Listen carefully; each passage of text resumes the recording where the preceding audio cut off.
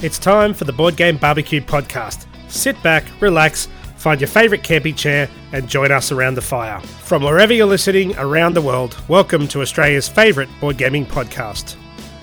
The Board Game Barbecue, brought to you by addicts, not experts. Welcome to episode 136. Hooray! We made it to my favourite number of all time, and I bet you didn't know that.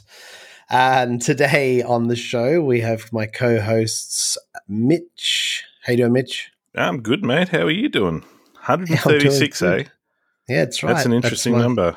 It is. It's the age I will get to. That's my prediction. So that's why it's my favourite number. In months? Well, yeah, probably. I reckon. Be close. And then also we have in Canberra, we have Jules. Hey guys, how's it going? Yeah, good. And then down in Melbourne, we have Dan. How you doing, Dan? G'day, lads. And they said it wouldn't last, hey? 136. I know, right? And we're actually, everyone's in a different state. I was just going to say, we're a bit of an East Coast spread here, aren't we? Hey. We're a quadrilogy or whatever it is. Quadrilogy. Something with a quad in it. We're a quad. Quartet. There you go. Yeah. I like barbershop. Hello. Hello. Hello. That's not bad. Those poor people listening to this. What has happened? Get Steve back. Get Steve back right now. I can't do this anymore.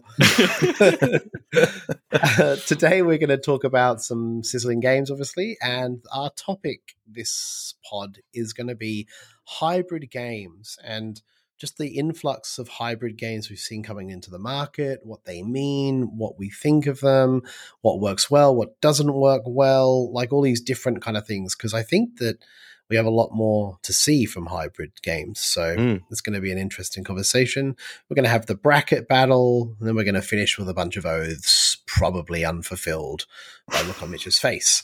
But yeah, should we just get straight into the sizzles? Yeah, let's do it. Let's do it. Anyone in particular want to go first?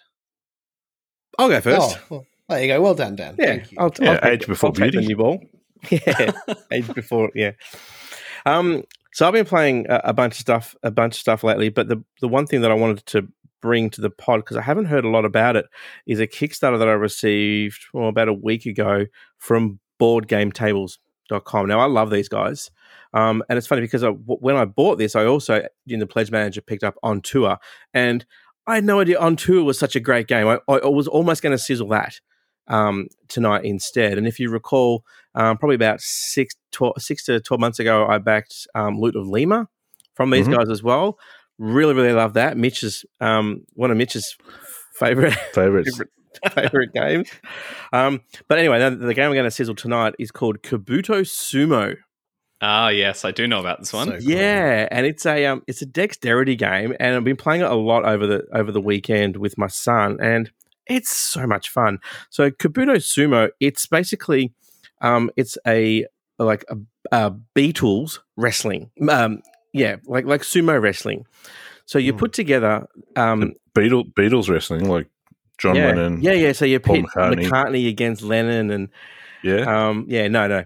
So you've got these little discs, and you push them onto this round tableau that forms the sumo ring, essentially. And have you ever been to the arcades and you get those money pushers where you put coins in and they all slide all the coins around? I love those things. Yeah, well, in Japan, I spent premise. 15 hours playing one solidly to find out that all of the coins I'd won, I couldn't cash in because gambling is illegal in Japan. So all I won was weight of coin that I could bank into their bank to pull out. It wasn't worth anything.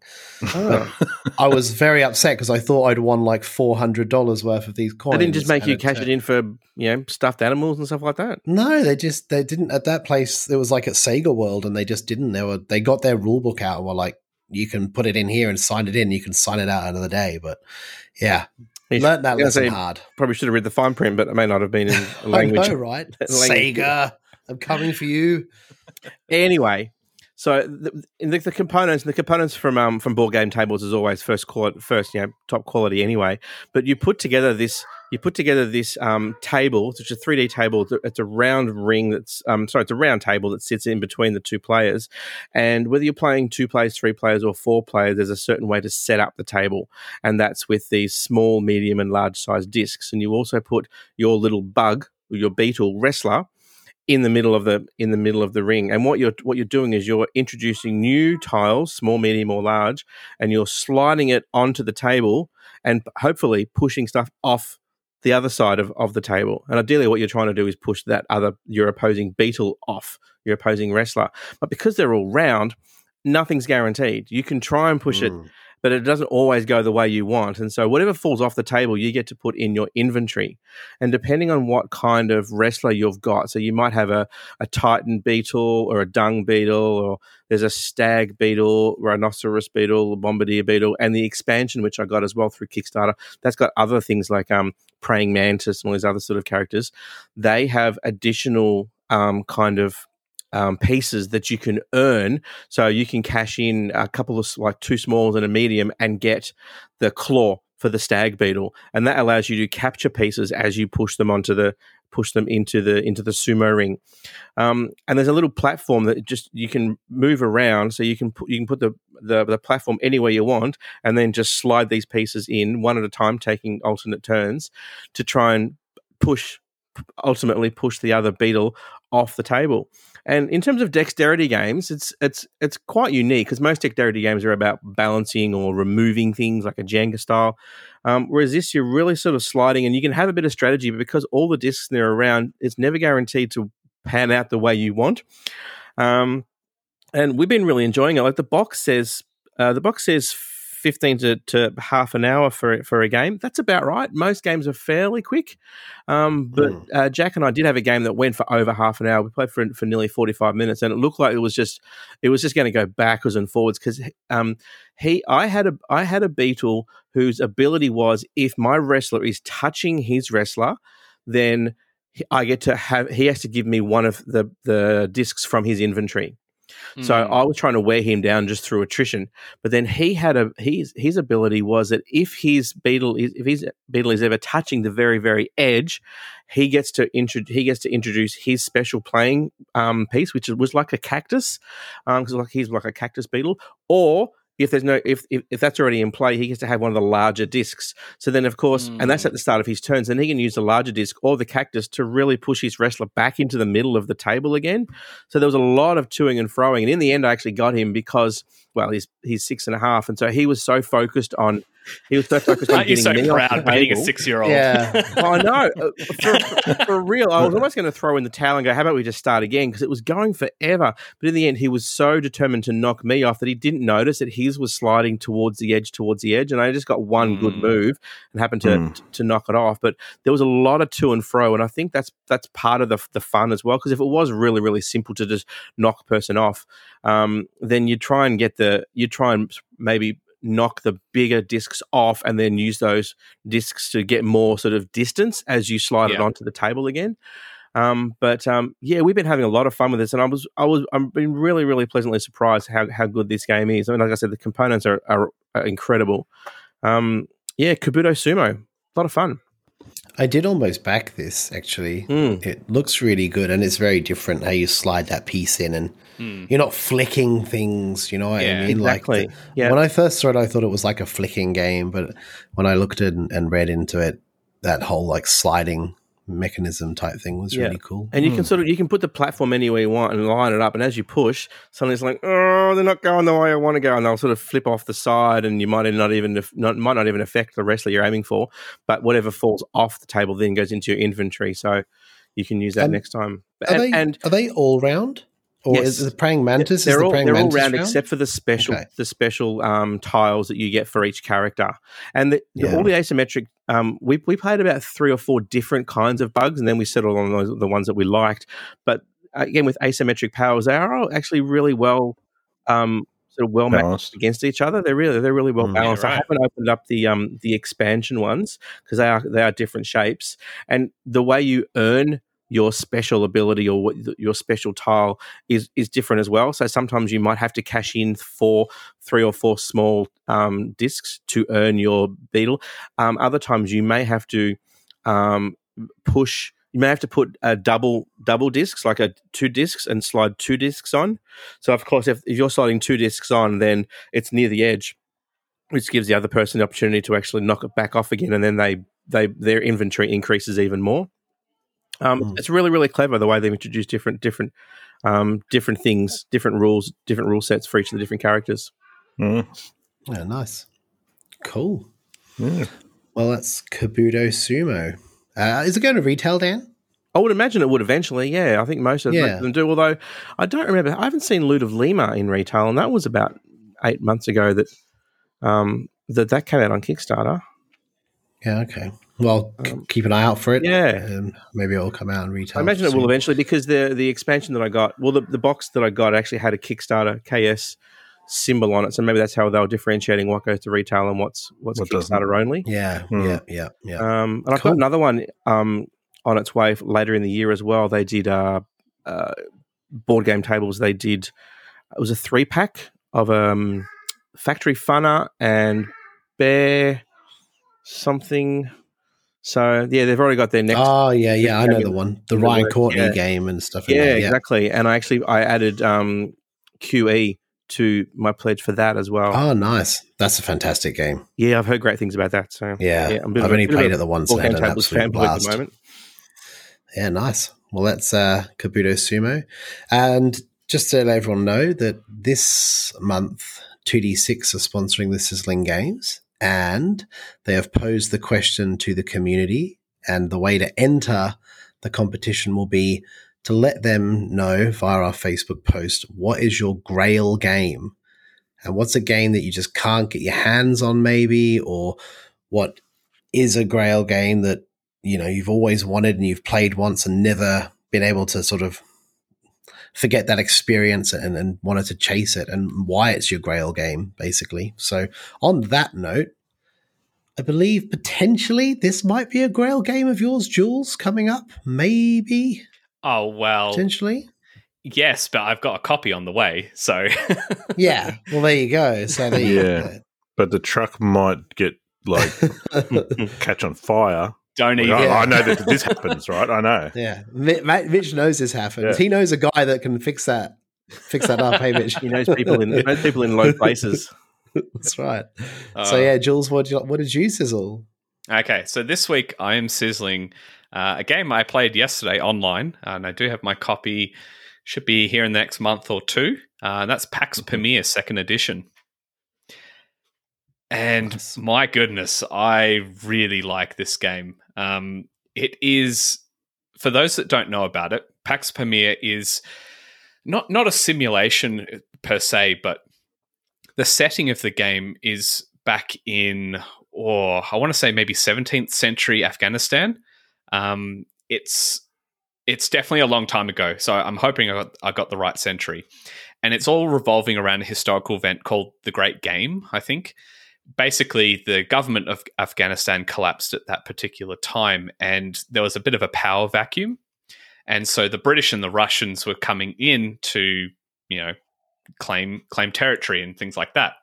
And so in the game, you're dealing with characters and people and places from that particular time. And how the game functions, it's an area control, tableau building, card drafting sort of game. There's a lot of mechanisms all going on at the same time. It's a Cole Whirly game, so of course there's some very unique ideas, and it's definitely on the heavier end of things. But on your turn, it's quite simple. You get 2 actions. You can either buy a card off the market, you can play a card from your hand, or you can use an ability on a card in your tableau. That's essentially it. But there's a few layers that you have to be aware of all at the same time. So there's regions on the board that you can control, and that gives you the rights to tax people with cards from those regions. It gives you the right to build roads and armies on the board if you rule that region. Then you've got every player at the start of the game chooses whether they're going to be loyal to the Afghans, the British, or the Russians. And through the card play, there's many different ways in which you can switch allegiances just like on a dime. So there's this constant like ebb and flow of certain factions becoming very powerful and people jumping ship and then they abandon ship, and it's such a fun, fluid game. And the pieces are beautiful. They have nice sort of chunky resin blocks that represent armies and roads. The player boards, sorry, I should say the game board is a cloth mat, which is really beautiful. It's really, really nicely made.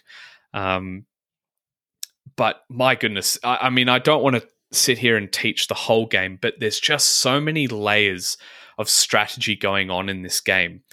I guess the one thing I will explain is where the cleverness of the game is that there's these cards that come out which are called dominance checks, and essentially there's 4 of them, and there's 4 times you'll score in the game. And basically what you do is you check if one faction has a successful dominance check, and what that means is if they have 4 or more blocks than any other faction on the board, then the domination is successful. And anyone that is allied with that dominant faction, they will participate in scoring. And there's different ways in which you have points if you're allied to them to see who's the most allied, and you get points as such. If there is no domination, then it's not about who you're allied to. It's all about, do you have the most discs out on the board? So you have a player board with discs, and they get put on other people's cards. They get put on the board to rule the regions. The discs on other players' cards are spies, and you can assassinate their cards. So there's like, you're playing on the cards as one giant circular tableau, but then you've got the board. That's what I was sort of talking about, those multi-layered bits.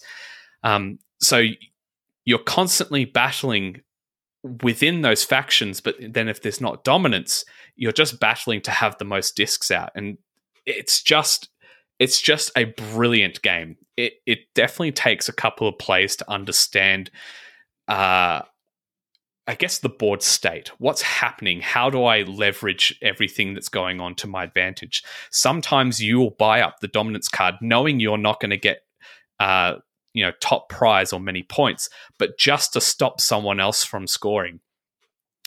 In the game we played yesterday, I guess one of the things I like about the game is that even if you have 1 point or 0 points going into the last scoring, you can still win this game because the last round the scoring is doubled. So you're always in it. It doesn't suffer from the problem that other games have where you go, there's a runaway leader and no one can catch them and that's game over. Everyone has a shot until the very, very end. It also has a mercy rule that can come up, but it doesn't always. That at the end of a dominance, at the end of a dominance check, if any player is 4 points ahead, if the leader is 4 points ahead of second place, basically, and the rest of the people, the game immediately ends. They win. So if even they're 4 points ahead, game over. So, and this is a game where if you're scoring 10 points, you've done really well. So that gives you an idea of the amount of points you're getting, which isn't many. But this is a stunning game. I really, really love it. It's probably top 10 material for me. I really enjoy it that much. I think once you understand the iconography, the game's quite simple. It's just playing it a few times to understand which levers you need to pull to leverage the systems going on at that time. So man, it's so good. I love it. It's very popular. I saw it getting played at Brisbane Game Day twice. I was going to say, I'm pretty sure I saw some photos of it on the weekend. Yep. Brisbane Game Day. And some of those and people, I think the mercy rule got played out in that game. Yeah. So some of those people that played at the Brisbane Game Day played with me the very next day online. It's very good. Yeah, I got to admit, I've known about this game for a little while since I think the first edition came out, and everyone says, "Oh, how great the components are and how beautiful a game it is, and all that." And let me tell you, it's a little bit beige for me. Are you looking at the first edition or second edition? I'm looking at the second edition now on BGG, and the pieces are colourful and all that sort of stuff. Yes, but the map is literally a piece of cloth with some dotted lines drawn on it. But isn't it realistic though? Like thematic from the day, like I think it probably fits the theme, and that's probably a cool thing. Yeah. But you so, just think like it looks like your nan's hanky, basically. It does a little bit. It does a little bit look like Nan's it's hanky, quite and that's unassuming, kind of isn't turned me off it because I'm such a shallow and soulless human. And I don't like nan's hanky. Yeah.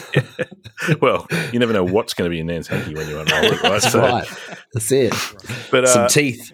But my mate Dave's got this game, and we haven't played it yet because we've obviously still in lockdown, and he lives quite a way away, so we don't get to meet up all the time. But I've always wanted to give it a try. But I'll admit that the art and the style has kind of not turned me off, but hasn't pushed me over the edge on this one yet. I mean, Cole has said, like, it's not a game designed to be like, wow, like pretty and beautiful and capture everyone's imagination. It's a historical game. It's set on a real in a real time and place. Even the artwork itself, he got from archives in a couple of different universities. There's one in the US, I can't quite remember, but a lot of them are digital scans and then just enhanced for the game. So actual artwork. So I can totally see why the art doesn't capture people, because some of it is really, really old. And not saying old artwork's bad, but I'm just saying that there's definitely colonial sort of period pieces of artwork in there. But it fits the theme. Absolutely. Perfectly. Yep. And as you're saying that, I'm thinking of Freedom, the Underground Railroad, which is similar, right? It has, pretty much period artwork and stuff like that to match and I think, as you say, authentic photos from the time. Yes. Yeah. So, I can see that that's actually an advantage, even though it may not be all leery and colourful and whatever. Yeah, that's right. And one of the details I really appreciate about the game, so the cards themselves, when they're actual people from that event, and they have flavor text on there describing their role or what influence they had at that particular time. And there's some pretty, it doesn't hold back anything. There's some gruesome details of how people were assassinated and people that did bad things, but it's a game trying to show off what happened at that period of time in Afghanistan. So it definitely has a big historical element to it, but you could absolutely play with sort of ignoring that. But I think you'll get a lot more out of it and realize how well Cole has done in implementing mechanics into the politics that were happening at play at that time. So if you read the flavor text. Jules, I'm going to take a complete beeline here because you said something. Okay. You said historical game, and I learned about this game at the weekend called Naffertafel. Do you know it? Viking chess? Oh, okay. No, it's called Nefertal. Yeah, that. Yes, I played Viking chess. I heard. Yeah, that's what I said. What are you talking about? I said that. I was like, huh? The guy told me this, and I was like, Jules would love this game. Yeah, like, that's all I could think about when someone told me. I've played that on an app, and I ordered a special copy to come with Hell the Last Saga. I'm getting my own Viking chess set with that, and the pieces look awesome. Sorry to sidetrack. I would have forgotten otherwise. Nefertal, maybe they'll sizzle out another time. It's really good. Yeah. Naffertafel, that's what I said. Back to Pax Pamir, the actual game that we're talking about. Thanks, Adrian. Have you tried it solo yet, Jules? I have not, and I'm really keen to. I've heard it's quite good. Obviously, the AI has its own rules, and it makes itself a bit tougher. But apparently, it is quite good solo. So I'm keen to try that as soon as my copy arrives. Cool. That's Pax Pamir. Thanks, Jules. Mitch, I heard you were playing something pretty cool, some Hannah Montana game or something. What was it? You said something before? Hannah Montana. What was it? Close. It's Girl Scout chess to go along with the Viking chess. Okay. No, sorry. What have you been sizzling this week, mate? I have been sizzling. Everyone knows that I've got a little bit of a favoritism towards Western games.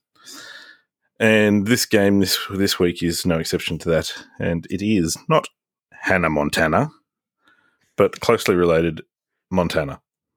Okay, the cousin. Yes. Almost the same. But no Billy Ray Cyrus in this one. I'm sorry, Robbie, you know a little bit too much about Hannah Montana. It's a fan. You're trying to deny, but at the same time, you're just digging a deeper hole for yourself. I'm a father. I've watched all these programs at some point or another. Dear. And sometimes when my kids are there too. So, Yeah. So Montana. So Montana's it's a game about you're heading west out on the frontier, and you're setting up your villages, and it's kind of that open frontier / farming / growth type theme of a game. The thing that I like most about Montana is I think I put it as probably my number one, or very close to my number one, what I call next step games. Mm-hmm. So, once you've played the gateways and you find that you enjoy board gaming a little bit, but you don't want to jump straight into On Mars. So, what are you going to do sort of in between? And that's what the sort of game I would go to next. And the reason for that is it has a little bit of everything. And I guess it's kind of interesting coming up to our hybrid topic, because this is a game that's not new. It's not part of this new trend of hybrid games. But as far as multiple mechanics and different things that are going on, this game sort of fits right in that slot. So the board is a modular board that's randomized each time. It's a map with different hexes available on it, and the size varies depending on the player count. You then also have a worker placement board where there's a whole lot of different worker placement spaces so you can put your workers. And then you have a worker rondel as well, which is like a shared resource. The object of the game, to win, you have a series of hex tiles that each player has in their colour, which each come with little villages on it. And you have to place those villages out onto the hex tile map, and the first person to get all of their villages set up on the map wins. Well, will most likely win. As long as you do that before everyone else gets a chance to fill up theirs, they'll win.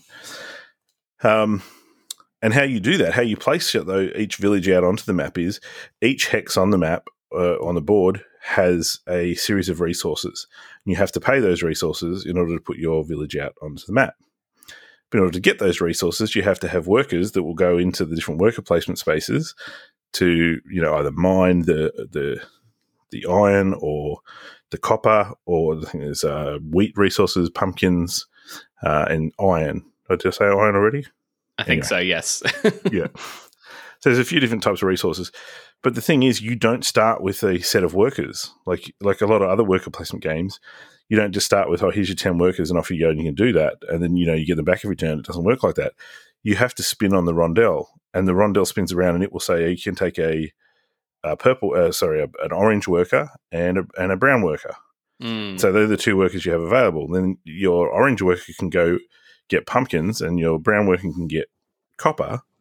Oh, yeah. So and you can only do there's 3 actions you can do on your turn: spin the wheel to get workers, place workers out to get resources, or build settlements. So you kind of have to each turn go, okay, well, I don't have any workers, I've got to get workers this turn. And then your turn comes around again and you go, okay, do I have enough workers to go start getting resources? Because if you can the more resources you can put out on, or the more workers you can put out on your turn, the more resources you get back.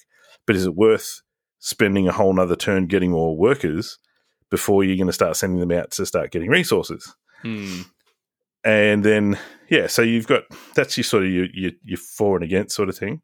And then there's another mechanic in it where you can choose, if you're taking the worker placement option on your turn, you can go to auction.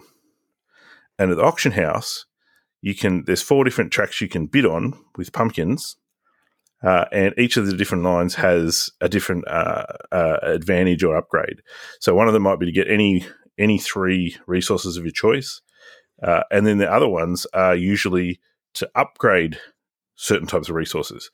So if you've got, I think the iron and the copper, when you mine them, they come out as small. But if you go to the auction and you win the auction, you can upgrade them to big copper or large iron. And some places on the board where you're trying to place your villages require big copper or big iron. So you've sort of forced to go down that auction path at some point if you want to take those squares that have those resources that require you to pay those resources to pay. So, it's at the end of the day, it's not a huge, amazingly brilliant, fantastic, out of the ordinary, unique game. There's a lot of sort of similar sort of things in the game that you'll see in other games, but there's a lot of different things, so you do have the rondel, you do have the worker placement, you do have the area control and the tile placement, and then the auctioning and the bidding. So it all kind of ties in. There's all little bits and pieces going on in there, and none of it is super hard to understand. None of the choices on your turns are really complex. It's simple to play. Yeah, so I just really, really enjoy it. We played it last night with my family. Yesterday during the day for Father's Day. And, Brad destroyed us all, but, we're kind of used to that now. Only Brad. Yeah. But, it's just a really great game. It's right in that pocket to say, if someone wants to try some different things, they want to try a couple of different mechanics, they want to look at something, that's maybe a little bit tougher than they've been playing before and give them a good sort of insight into a number of different styles of play or mechanics within board gaming, it's a really, really good game for that. So if that sort of sounds like something you might be interested in, I recommend you check it out. Cool. That was Montana. Oh, and I need to mention, there's also cute little cow meeples in it. Of course there is. Of course there is. It has to be. Yeah. You can pick up little cows, and the little cows are like a wild resource. You can exchange them for money or for other resources or for, things at any time. So picking up cute little cows, I mean, has anyone ever gone wrong with cute little cows? Not to date has anyone gone wrong with cute little cows. So exactly. Yeah. Sweet. Well, that's Montana. My sizzling game this week is a game that I've only played once, and I actually got taught this at the last game day, and a lady called Emily taught us this game, and it was called Men at Work. Have you heard of Men at Work? Yeah. Like, it's so funny, Dan. We're both doing dexterity games. Yeah, it was a movie in the late 80s, wasn't it, with Charlie Sheen and Emilio Estevez? Yeah. But I don't know. I've never really played a lot of dexterity games, and the ones I have, I've never really been much of a fan of, if I'm honest. Like, I've just gone, it was okay. Like, I did the thing, and that was it. But this one actually had, like, anxiety-inducing, like, trying to put stuff on this thing, and it was really fun. I really enjoyed it. The meeples in this are next level cool. They've got little hard hats on that are they got a wooden meeple, but then they've got a plastic proper hard hat like glued on. And it's basically a dexterity game where you get like supports, I think girders, timbers, bricks, and a couple of other resources. And you flip cards and they depict what you have to do. It might be place a girder on another orange girder, or this one can't touch a certain girder and things. And you basically are building up these things. Now, anytime you knock something off the construction site, because it's all based around a kind of high-rise building, steel and construction.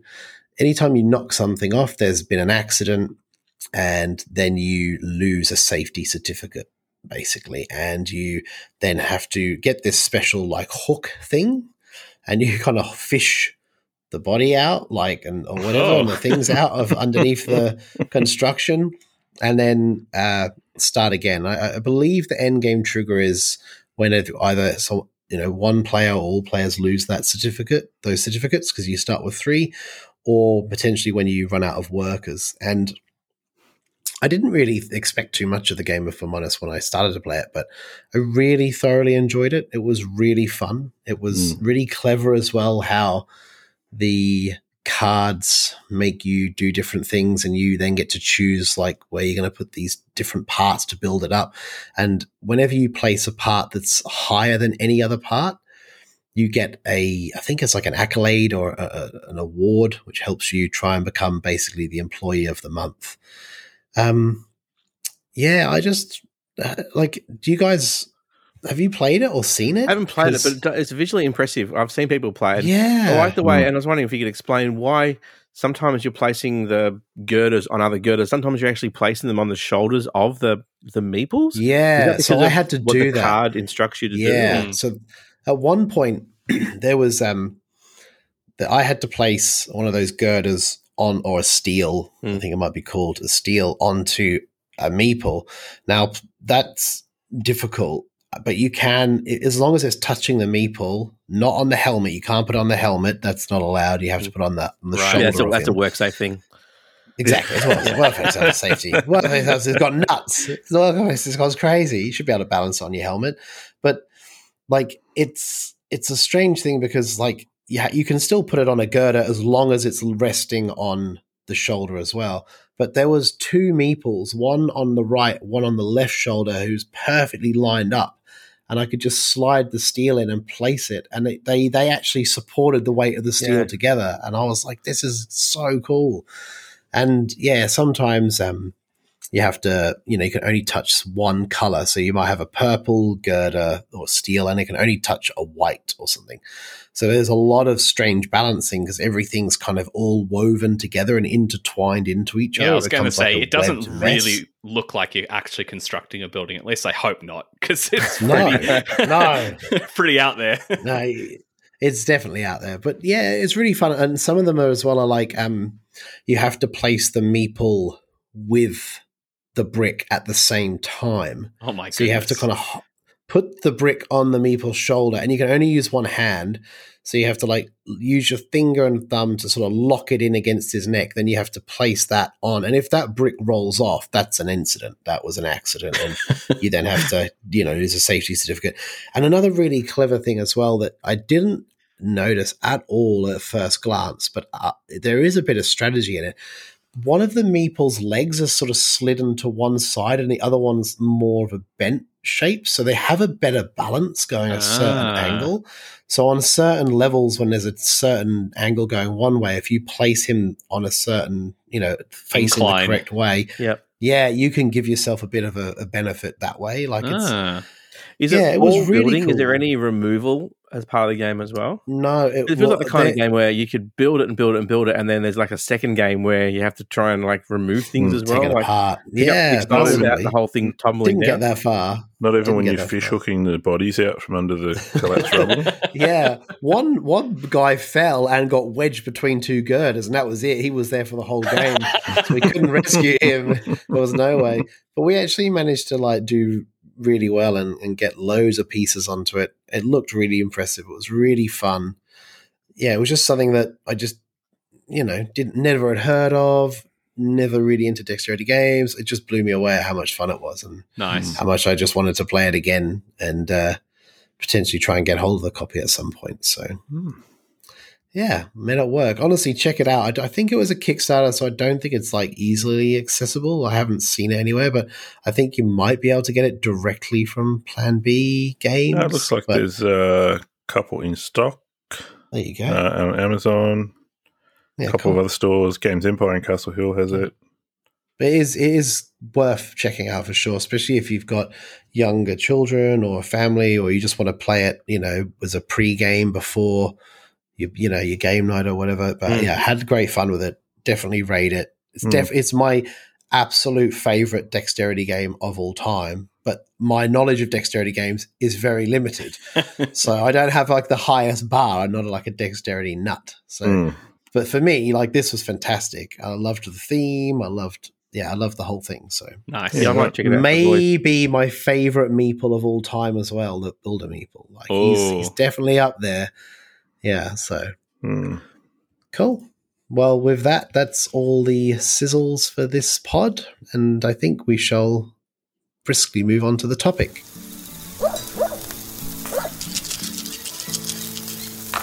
And the topic this week is hybrid board games, and it's a strange thing to say hybrid board games because I think that terminology's come around recently more than before, but there's many games that share different mechanics, but they just seem to be more prevalent now. There seems to be like an influx of them and different mechanics mixing together, and it's a strange one with where like, well, is it more deck builder or is it more worker placement? So what do you class it as? Like, and that sort of bridging gap. So I'll let Jules start and sort of take on some of the topic and conversation. Yeah. So when I was thinking about this before we started recording, I think I was thinking back to games I played in my childhood and even, through to the present day. And I think games with hybrids of mechanics have been around for quite some time. But I feel like people are marketing their games more by saying, oh, it's got deck building, it's got area control, it's got this. And I think that's more a sign of the hobby expanding and maturing, that people understand what these mechanics are and what they can expect from the game when they hear deck building, area control, rondels, all those sorts of things. It's nothing I never came across that, decades ago when I was playing board games. You kind of just look at the box and you go, oh, it must be about this. I don't know how it plays. Yeah, no one ever said like Risk is a dice chucker with area control. No, exactly. It was never marketed that way, but people seem to be doing that now. And my initial thoughts are it's because the hobby's growing and maturing and people know what those terms mean, basically. Yeah, that's a good point. And designers are either going to go one of two ways, aren't they? They're either going to try and add combine new mechanics, also combine mechanics in new ways, or take a mechanic and pare it right down to its purest form. And there's some designers that do that incredibly well. But anyone if you're not going to go that way and you're going to design a deck builder, you're going to go, well, what other mechanism can I add to make this different to all the other ones on the market? It's going to be a deck builder with resource management. It's going to be a deck builder with those sort of those game mechanics or game mechanisms. They've got to go for the touchstones that people are familiar with. Yeah. To try and you like deck building. This has deck building in it, so that's people are going to try and gravitate towards their design, their game. Yeah, I was going to say a similar thing. I think it's part of what Jules said, but also paired with the I guess with the growth of the hobby, you've got designers that are trying to find that unique game. That they don't want to just do another game that was that's just like Wingspan, or it's just like Dominion, or it's just like Pandemic. Yeah. So in trying to find that that game that's going to be the new unicorn that no one's ever seen before, that hasn't been done, that gives everybody some sort of new feeling to the game, they're like, well, let's chuck some more mechanics in there. And I think some have done it better than others. Yeah. Some it's done seamless. And you want it, what I would look for anyway, if I was playing a game that had multiple mechanics, is where you can play the game and not even notice the mechanics. I think if you can play a game and enjoy the game for what it is, and then have to think back to go, okay, well, what are the mechanics in that game? And you have to make an effort to think about it because it wasn't so prevalent when you were playing. That game's done a good job. Because you've been immersed in the game, you're not, just concentrating on what the ins and outs of the game design were. Whereas other games that have tried it, sometimes it feels like it's crowbarred in there. Yeah, I agree. Just to force extra mechanics and different sort of layers of game in, and you think it's really unnecessary, and it kind of, and then it becomes really obvious that it's there. Which is the opposite of being seamless. It's like it sticks out like a sore thumb. Yeah, clunky. And you think, oh, that's really obtuse now, and because it feels like it's just been, shoehorned into the box. So yeah, I think there's, obviously, like everything, there's going to be ways it's done well and ways that they're not. But yeah, that's I guess some of my insights into what I feel about it. Cool. Well, what do we think this is? Do we think this is like I spoke about this before, and we sort of spoken about this is like the renaissance of gaming. Like we've had, say, viticulture and all these other games. It's all worker placement, and it's very much like heavily themed to that one mechanic or those things. Do we think that this is a sign of the times? Do we think we're going to see more of these blended mechanics as designers try to find the next big new popular thing? For example, we see a lot at the moment of worker placement deck builder, worker placement deck builder, worker placement deck builder, which is working definitely with some of those games for me, and then some not. But that might be the game more than the mechanics. You know what I mean? Like, it's a funny one. Like, I think that definitely some of them do it better than others is what I'm trying to get to. So what do we think about that? Do we think that this is what we're going to see more of going forward? Are we going to see, dice drafting, deck builders, and things like that. And they're trying to find the next thing that works well together. Yeah, I'd like to see designers thinking a little bit more outside the square. I mean, I like the thing that sort of really floats my boat in terms of individuality in games is when I see something I haven't seen before, and taking two things that I have seen before and putting them together doesn't equal something I haven't seen before. Yeah, exactly. It equals two things I have seen before. Mm-hmm. Yep. So even though they might be good, in terms of trying to find that next exciting new thing, it still needs to be something new. It can't be two old things put together. There's, I'm sure we'll mention a couple of games, but the one that comes to mind when Mitch brought that point up for me was in the Hall of the Mountain King. It's polyomino placement and tableau building. But the way your tableau builds is you're actually building a pyramid. It's not just you have a range of cards in front of you and abilities on them, but you actually structure a pyramid. And when you put a new dude down, all the resources on those cards cascade down, which I'd never seen anywhere else. But it's essentially tableau building.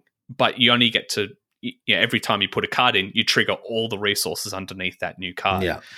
Which it's was totally twist new. on something that already exists. Yeah. Is what you want. Hey. Mm. Yeah, and it was just brilliant. But tableau building is nothing new. Yeah. For me, it's the influx of all the roll and writes and flip and writes.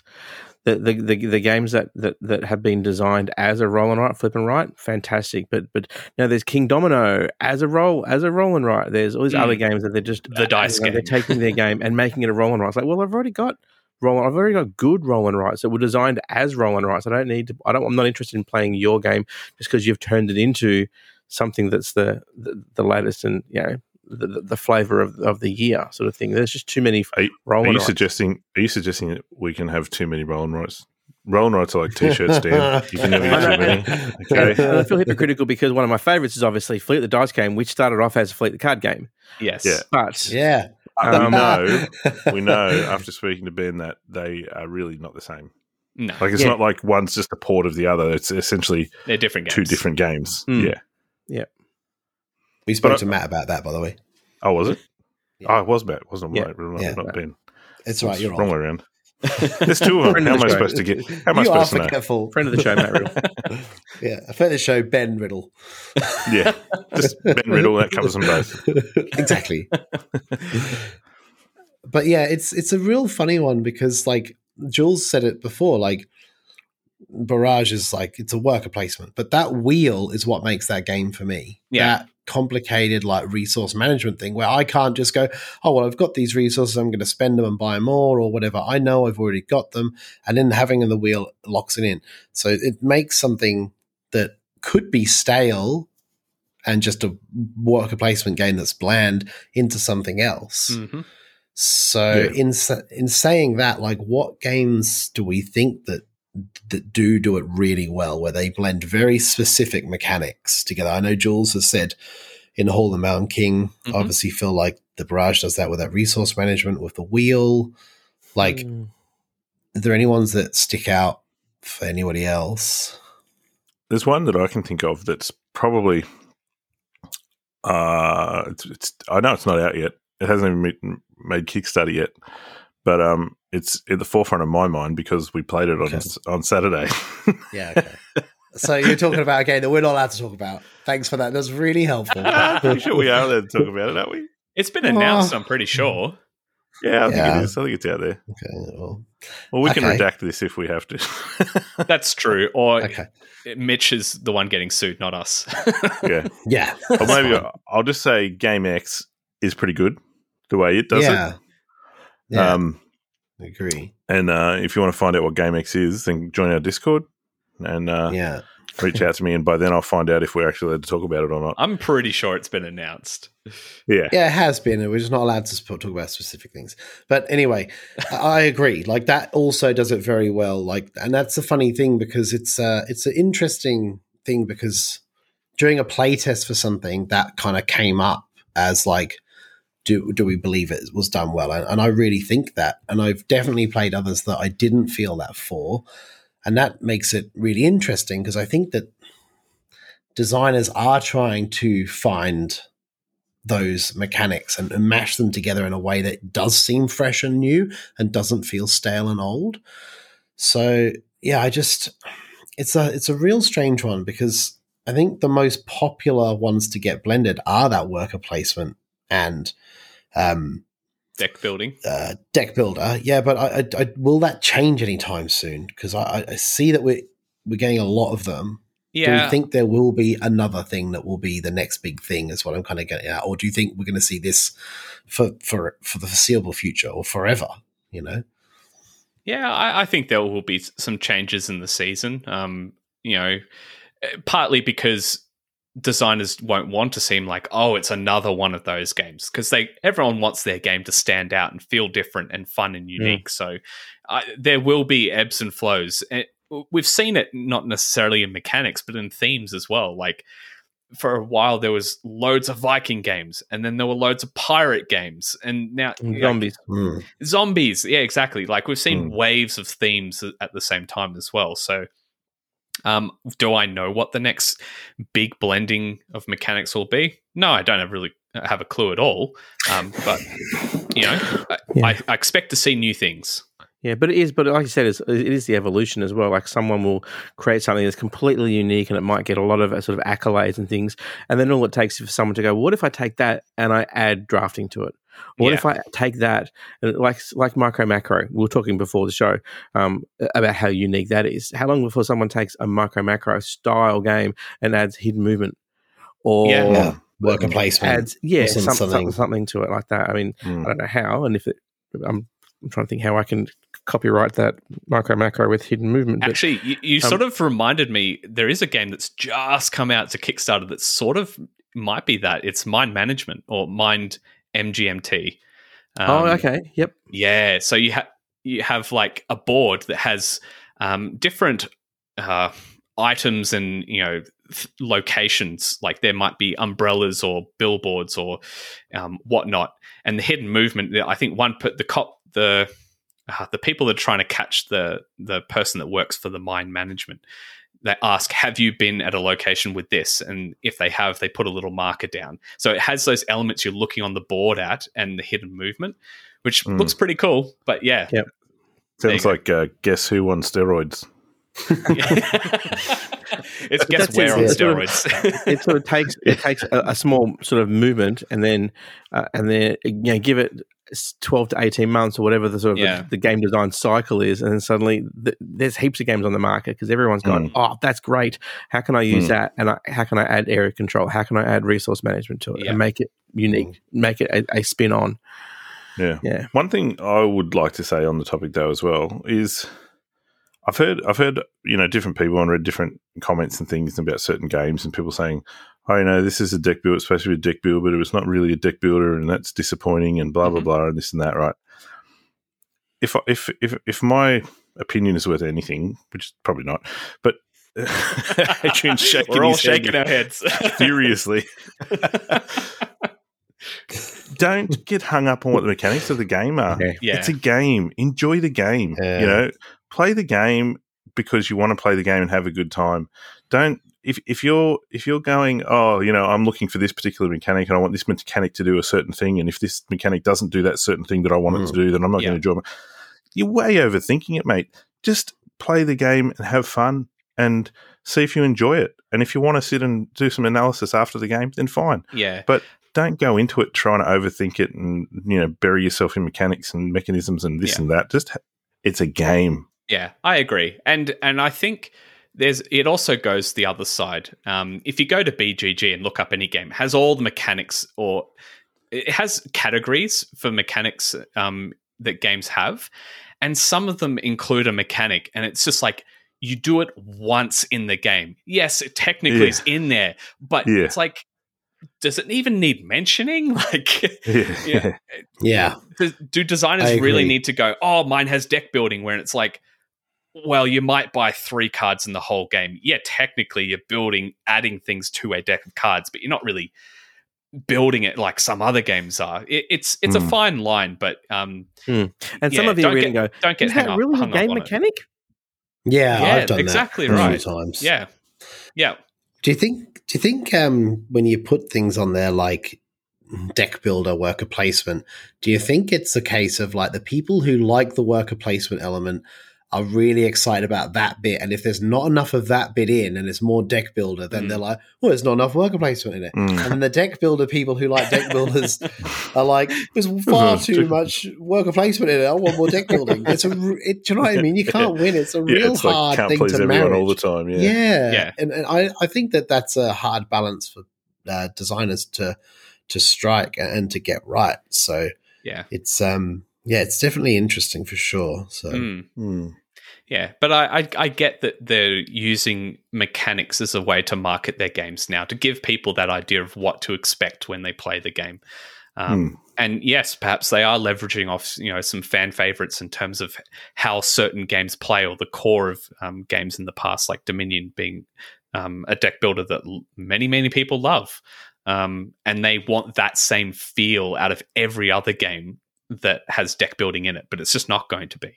It's just taking the concept of it and making changes, whether that's diluting it or making it on steroids. I don't know.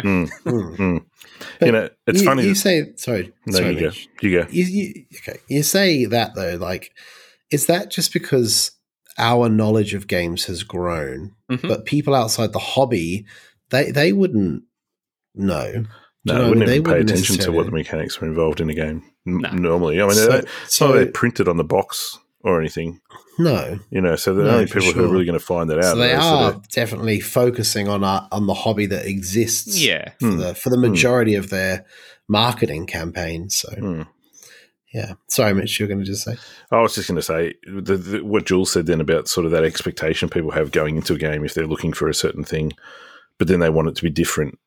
And how hard it is to match.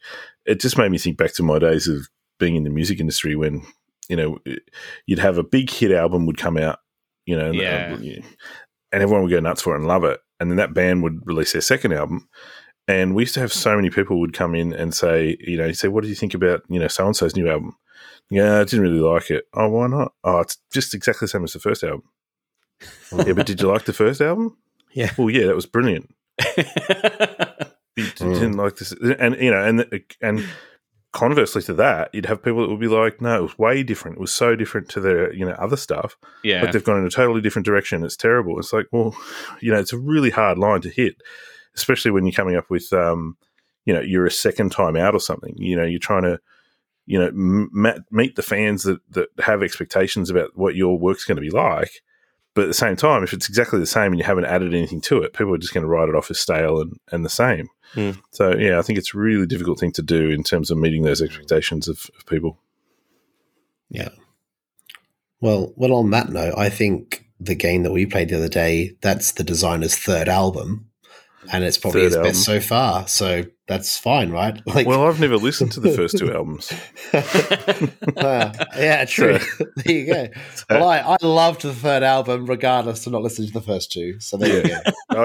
I thoroughly enjoyed the third album as well. I definitely would get the third album. Just hopefully his first album wasn't like Snow Informer. Yeah, exactly. That's it. Yeah.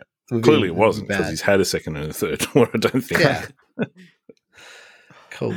Well, yeah, that's really it. And I'd like to sort of pose the question to the community, like what they see potentially getting blended together in the future, what mechanics work really well at the moment that they like to see, mixed together, combined with others, and what helps what they think maybe the integration of the mechanics, what helps the integration of those mechanics. Less is more, or just go all out deck builder with a little bit of worker placement, like whatever you guys think. So it'd be just interesting to see your points of view on that. And with that topic, after that, we will now move on to the bracket battle.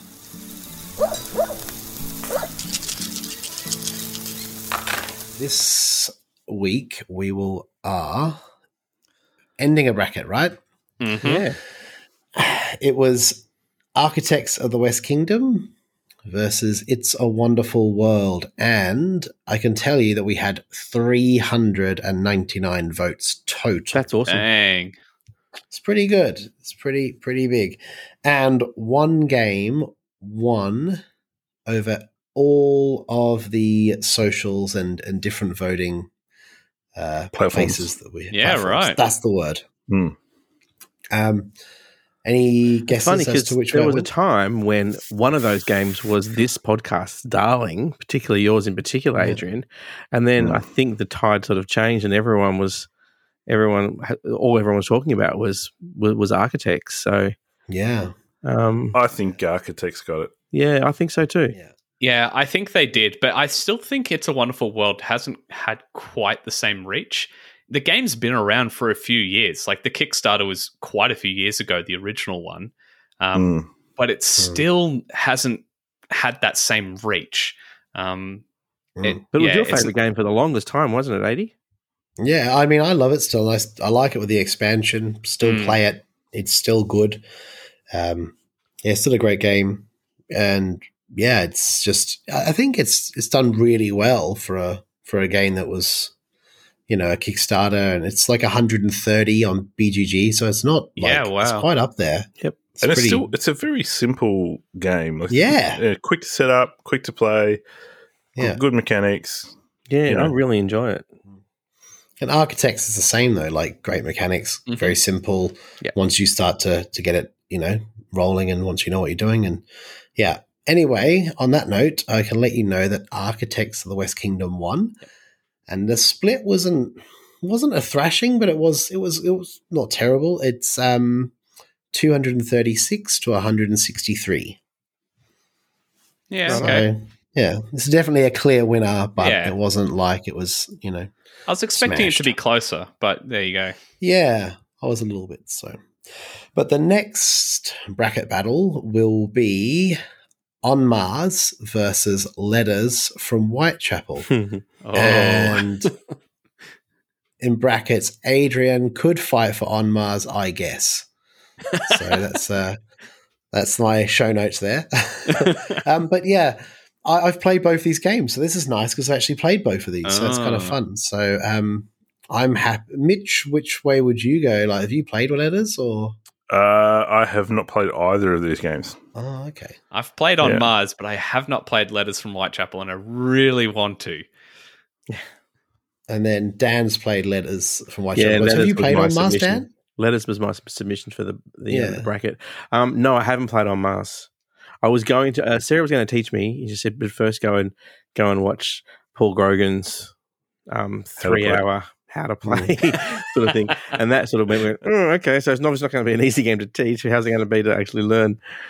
Haven't got around to it yet.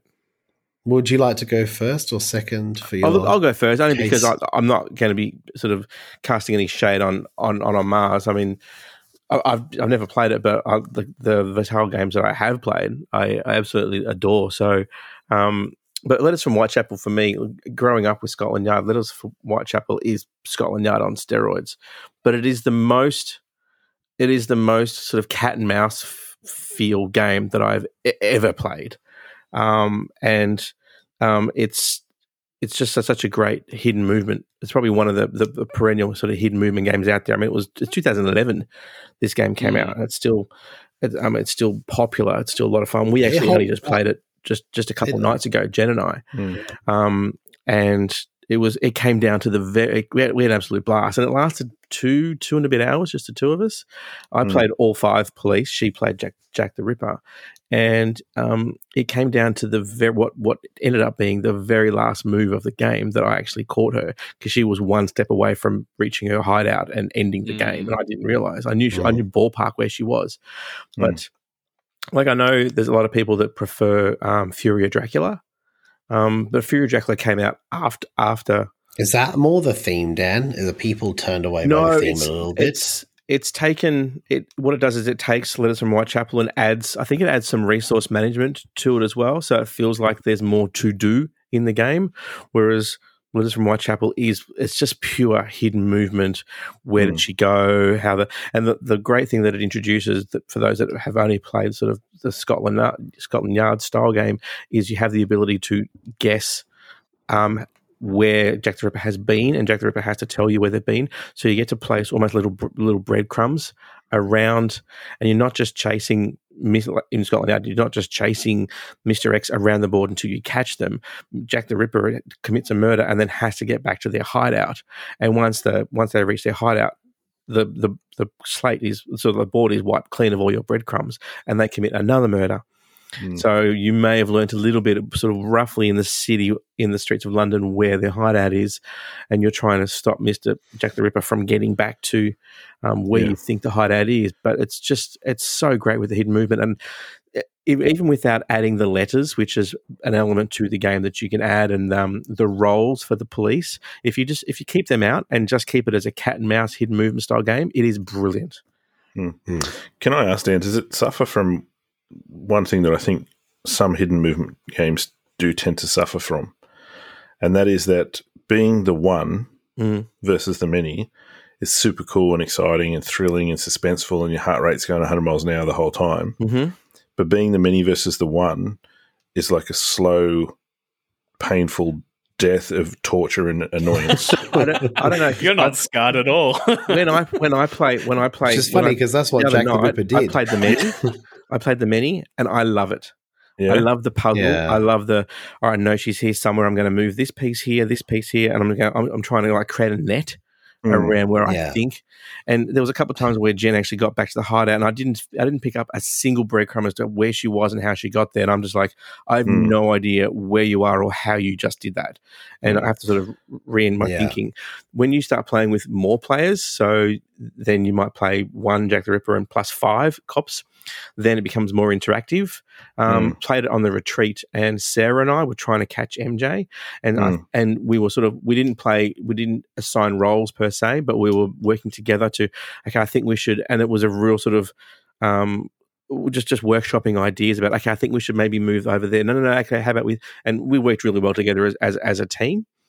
I can see how if you were to play 5-on-1, then there might be some arguments or some alpha gaming and things like that. But that's probably more just a bit of chaos as well. Yeah, that's probably more to do with the group than I think the game itself. Because that can happen with any co-op game. I just played it recently, actually, only maybe a week or two ago with MJ, and it was the first time that I was the 5 versus the 1. And in the first round, I got a step on where she was. And I was really close to her straight away. And I was like, oh, wow, I'm going to catch her. I'm going to figure this out. It's going to be awesome. And you know what? I couldn't find a clue for the preceding 5 rounds after that. And I have to admit, I feel like Mitch. Like, I was a bit over it. I was like, oh, no. Like, where are you? I can't find her anymore. And you know what? Yeah, it's just, she's just gone. The most fun of the game is, regardless of whether you win or lose, it's the debrief afterwards. Where they open up their track. Went here, went there. Oh, so this close. one. I was right behind you and you didn't know, or I ended up using the lantern to sneak through because you'd cut me off, and I actually worked out a way to get around you. And or I go, okay, right, where were you? Because I know you were here, and I can't wait. No, I wasn't over there. I was over there, and you're like, what? How did you get over there? It's just so great. Yeah, the theme's definitely not for the faint of heart as well. Like it, and especially the rule book and stuff. Like it's quite detailed in what happened and stuff. So it's definitely, if that's not your thing and you don't want to, because it's essentially you're playing a game. So there's a bit of laughter and stuff in that. And some people just don't like that and doesn't gel with them. And that's completely fine. It is based on real events, even to the point where on the third night, on the third round, Jack the Ripper has to kill 2 women, because that's actually what happened in real life. They've really sort of ramped up the theme to actually make it resemble real events. So it can be a bit on the nose for some people. Yeah. Well, that's letters for Whitechapel, but for the On Mars, I mean, I've played On Mars loads, and I just think it's so clever. Like, how does it work? How does that all work? It works. All that stuff seems to work. Like, it's crazy to think all that interconnected stuff plays so fluidly and so well. It's a phenomenal game. It's colonizing Mars is a really cool theme, and the way it's done with the different building types, where you're trying to generate water and you're trying to make oxygen and plants and batteries and mining the planet's resources and stuff. It's just phenomenally clever. Like, and it's another game that's, despite what you said before, it's the teach might be a bit daunting, but once you've played it through, just like Kanban, Dan, like once you played that through, Kanban. It was smooth as silk. Like it's a smooth game, and On Mars does the same thing. So both fantastic games in their own right, both completely different. And I would. And both, I don't know. I haven't. Both probably what you could say is almost like best in breed. Like I say, I was going to just say that. That's what I was trying to say. Whitechapel is the best of its type in terms of sort of cat and mouse hidden movement, and On Mars is probably the same. Yeah, exactly. That's why it's ranked higher. You've just got to go out there and vote using the emojis and using the Discord channel and also the Facebook story and Instagram stories. And let's let the next one get through to the next round. So cool. And with that, and sponsored by Tabletoppers. I almost forgot to say it. The bracket battle, this entire bracket battle is brought to you by Tabletoppers. I think their late pledge might be closed, but Game Toppers. Thanks, Jules. I mean, they've got amazing playmats, amazing accessories for all your table needs, and just go to their website and check that out. And with that, we will move on to the oaths.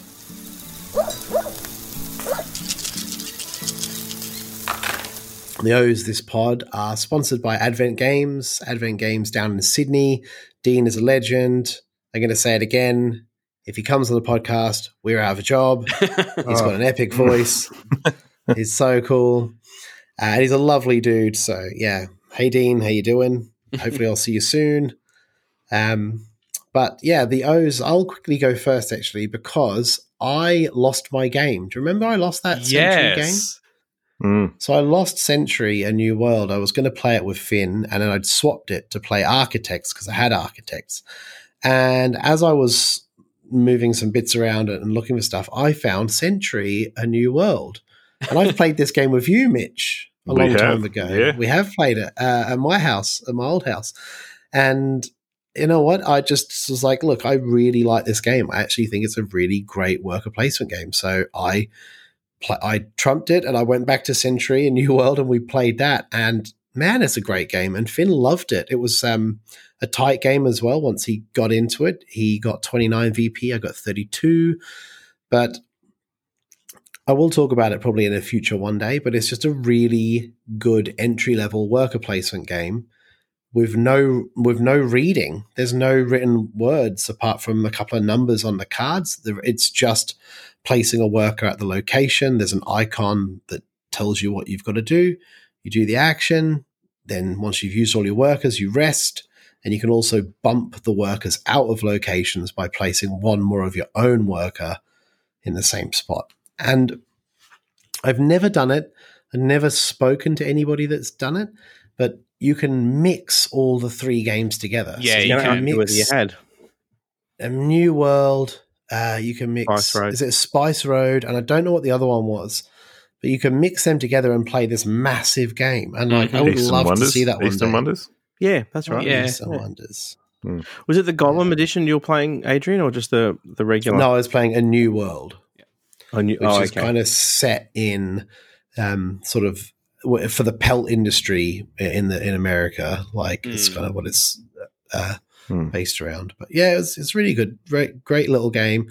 Loved it.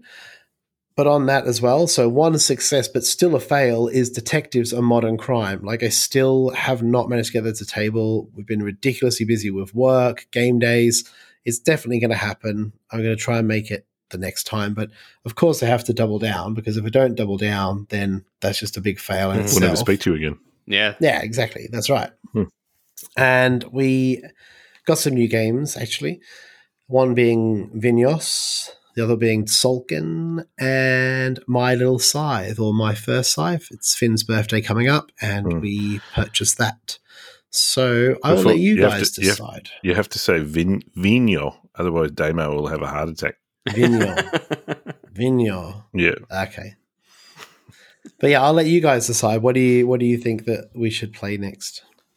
Vigno. Yeah, I knew you'd say that. I'm happy with that. Yeah, Vigno. I haven't played any of them, cool. so yeah. Okay. Well, Solkin is done by Simone Luciani and Barrage and all that, so I really definitely want to play that at some point. So, yeah, we will, I swear, to play Vinhos, or Vinho, since the next time, before the next time I'm on the pod. So cool. And Mitch, what's your So my oath was to, well, I've got another one that is carryover, to play Too Many Bones with Luke M316 and Harry on Discord, but we haven't done that yet. Though that is scheduled, I think. I'm just waiting to hear back from Luke to see if he's available this Wednesday night. So assuming he is, that'll be done. So that's still in train. Nice. The other one I had was to play Cartographer's Heroes, which is the new Cartographer's standalone expansion that's just released. And I have done that. I ticked that box. What do you reckon? Yeah, it's really good. Okay. Yeah, I mean, it's their second album that's kind of like the first album. So you have to say you like it because you like the first one. Yeah. Okay. So I mean, if you're listening to this and you're expecting some, amazingly changed, new mind exploding experience, you're not going to get it. Deck building? No, it didn't have deck building. Oh, well, but in terms of being, more of the same and a little bit more, then yeah, it's exactly what it is. It's super cool. They've added some new monsters, some different shapes in as well. They've also added these heroes. So similar to when you play a monster and you have to draw that shape on the board, what the hero does is it lets you destroy a certain number of spaces. So you can, if you've got a monster on the board that you're losing points for, you can put your hero near it and then eliminate some of those monster cells so that you're not necessarily then losing points from then on. Do you rub them out? How does it work? No, you just put a cross through the square. So that becomes it becomes like a so you play the reverse side of the map. Yeah, where there's got the center of the chasm or whatever. The cells that are, so it counts as a filled square, but it doesn't count as a type of terrain. Cool. Yeah. So just essentially, it just becomes like a chasm space or a destroyed space. Okay. So when the one where you have to try and make the biggest sway you can from the top left corner, does that count as one of those filled in squares? Yeah. Anything? Yeah, wow. Yeah, nice. it would count. Yeah, that's cool. So it's pretty cool. So and then there's a bunch of different little maps. So I think there's 3 sort of expansion maps / mini games. The one that I played was I can't remember the name, Afril or something like that, where you travel to another plane. And I think this is interesting from a theme perspective.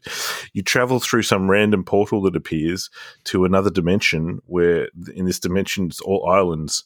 And what do? Well, you're a cartographer. You're going to build maps out of it. I'm like, well, you wouldn't freak out that you've just gone through a portal into another dimension. Oh, we've got to map this. Let me get my pen. Yeah, exactly. But that was kind of cool because the map on that one is a whole series of interconnected islands. Oh, that's cool. So, yeah, you can't, cross shapes across islands. And the other twist on that one, which is kind of cool, is that you start with 2 islands that are interconnected. Each island has a connector between it that you have to fill in. It's like a space. But to fill that space in, you have to spend a coin. So if you start with 2, if you want to then connect the other 4 or 5 islands, you have to keep spending a coin to open up those islands. That you can't put any shapes in those other islands until you've unlocked them with the interconnectors. So that's kind of cool. Yeah, just so as I say, more of the same, but adds a couple of little extra twists. I wouldn't say they are really mind blowing or revolutionary, but they do just add a little bit to it. So it's cool. Yeah, bit of variety. So yeah. So tick. We can say I've done that one. And what will I do for my next oath? I'm about to receive, I believe, I just received a notification to say that it's on its way, a little game called Mr. Cabbage Head's Garden. I'm so keen to hear about this. Yeah? I've never heard about this. I have the P&P for it. Have you? I haven't played it. Oh, okay, right. I printed it off and never played it. So I remember I passed up on this one when it was the first edition was on Kickstarter. It was one I kind of looked at and went, oh, no, I'll give it a miss.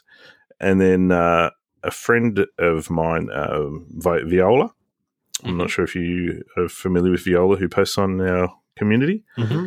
I was talking to her one day and she was remarking about how fantastic it was. And it was one of her favourite games and she really, really loved it. Given I respect her opinion in gaming, I thought, well, now that the second edition's out, I got to jump on that on Kickstarter. So I did, and it's due to be delivered soon. So I, Mitch Keddy, swear that by the next time I'm on the podcast, I will have played Mr. Cabbagehead's Garden. Nice. I'm keen to hear about that. Yeah, same. Looking forward to hearing about that. All right, so me Nice. next? Yeah, go for it, Jules. All right, so my ongoing oaths, I won't talk about the one that I can't do because of situations, but the one I have been able to do is to have another crack at planet number 6 for Unsettled, and I did that, and man, I got my butt kicked like hard. This planet is I talked about it last time. It's a giant alien head, and I'm stuck on this first mission. I've had a couple of cracks at it, and it's the hardest one. Yeah, So that what makes it hard is there's a couple of alien nests, and these blood-sucking aliens keep spawning and blowing up in your face. And one of the main mechanics in the game is you get distress, and that distress cards block your actions that you can take. And I just keep getting hammered by them. I can't keep up with it. I get a few tasks in, and then I'm just completely overrun. So, man, I know it's possible to beat, but it's been really hard. So I think I'm just going to up the ante, I guess, with the oath and say that I'm going to swear to beat planet number 6, or at least maybe not number 6 because I think I'm on again soon. But I want to beat that first mission for planet number 6 and Unsettled because it's kicking my butt. you big can time. do it. Oh man, it's fun, but it's hard. It's really hard. Yeah. I struggled with the first mission of the Green Planet. It's hard. I haven't got to the Green Planet yet. Yeah. That's Cool. awesome. Well, good luck, Jules. Thank can do you. it. Cool. And Dan, My what about oaths, yourself? I had 2. Now, Destiny's I'm still playing, and I'm kind of torn. I'm really enjoying Destiny's, but the way I chose to play it, because when you play solo, you've got one of 2 options. You can play in Explorer mode, or I think it's called Challenge mode. And Challenge mode is it's kind of I think there's certain amount of actions you can do, almost like playing Seventh Continent, which I love. And then your time ends and you revisit and play again. And I kind of wish I had played it that way, because I'm finding when I play it, as I'm playing with Explorer mode, there is just so much to do and and I'm loving the way the story is written. It's like a big tapestry that's sort of unfolding as you reveal more places around the town, and then suddenly the app says that, oh, now something's happened back at the church in the town square, and I'm 3 sort of maps, 3 tiles away, and I'm like, oh, what do I do? I think I really want to keep exploring here, but I think that person that's just rocked up at the town is probably tied to my destiny, which I need to find, and it feels really sandboxy, and it feels like I'm in this sort of magnificent sort of story, but there's no sense of urgency. Like when you play Seventh Continent, you've got that deck that's slowly sort of ticking away, and then as soon as that last curse comes out, it's game over and you start again. Whereas here, there's so much to do, and I feel like I'm in like a choose your own adventure, but I feel as I can probably take my time and explore everything. It's like playing Red Dead Redemption and doing every single little side quest and looking under every tree and going off the path and finding everything. I feel like I'm doing that. So it's not that I'm not enjoying it, but I think there's probably more. It's more gamey if I was to play the other version. So I'm gonna finish this one out because I'm really close to fulfilling my destiny. And then when I play the next few sort of stories, I think I'm going to play the other sort of timed style event. I think I'll enjoy that a bit more.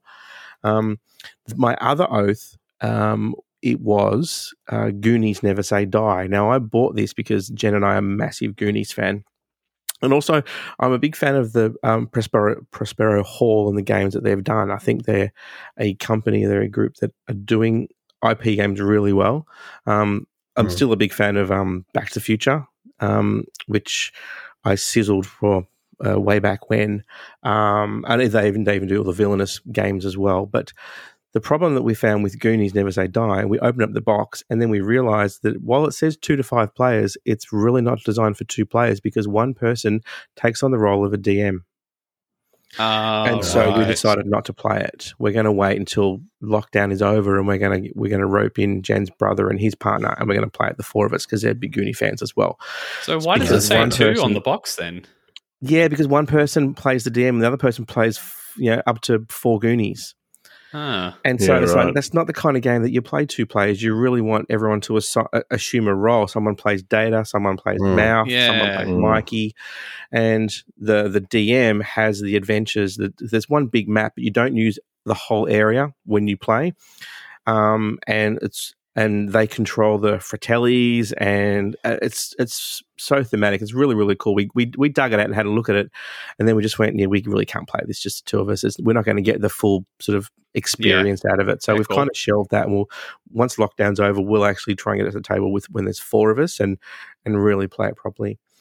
So what I'm going to do is I'm not going to triple down, but I'm going to add another oath that's quite a significant one, because I have over the last couple of months been revisiting my top 10 from last year just to see where they settle and stuff.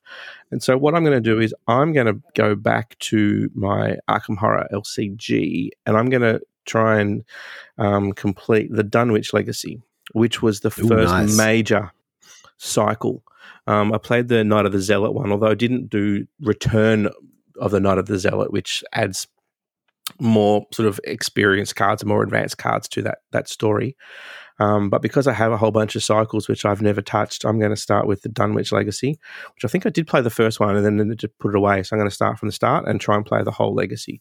Probably not by the next time on the pod, because I think I'm only getting a couple eps. But I, Dan Harris, swear that I'm going to play and complete the Dunwich Legacy, and I'm pumped to get back into that as well, because I've been playing, if it's card game, I've been playing much more Marvel Champs, and I haven't touched Arkham for ages, so I'm looking forward to getting back into it. Cool. Well, that's all of us, right? That's it. Yeah. Sick. Fun times. With that, it's the end of the show. So thanks everybody for joining us. Thanks Jules. Thanks Mitch. Thanks Dan. No worries. Thanks, guys. Had fun. That was Thanks good for fun. hosting, 80. Cool. No worries. And we shall see you on the next pod. Bye. Bye. Bye. Cheers. Thank you for listening to the Board Game Barbecue podcast. Find us on Facebook, Twitter, Instagram, Discord, or YouTube, and you can find all of those links in the show notes of this podcast. Thank you so much for listening, and here's hoping your next game is a sizzling one.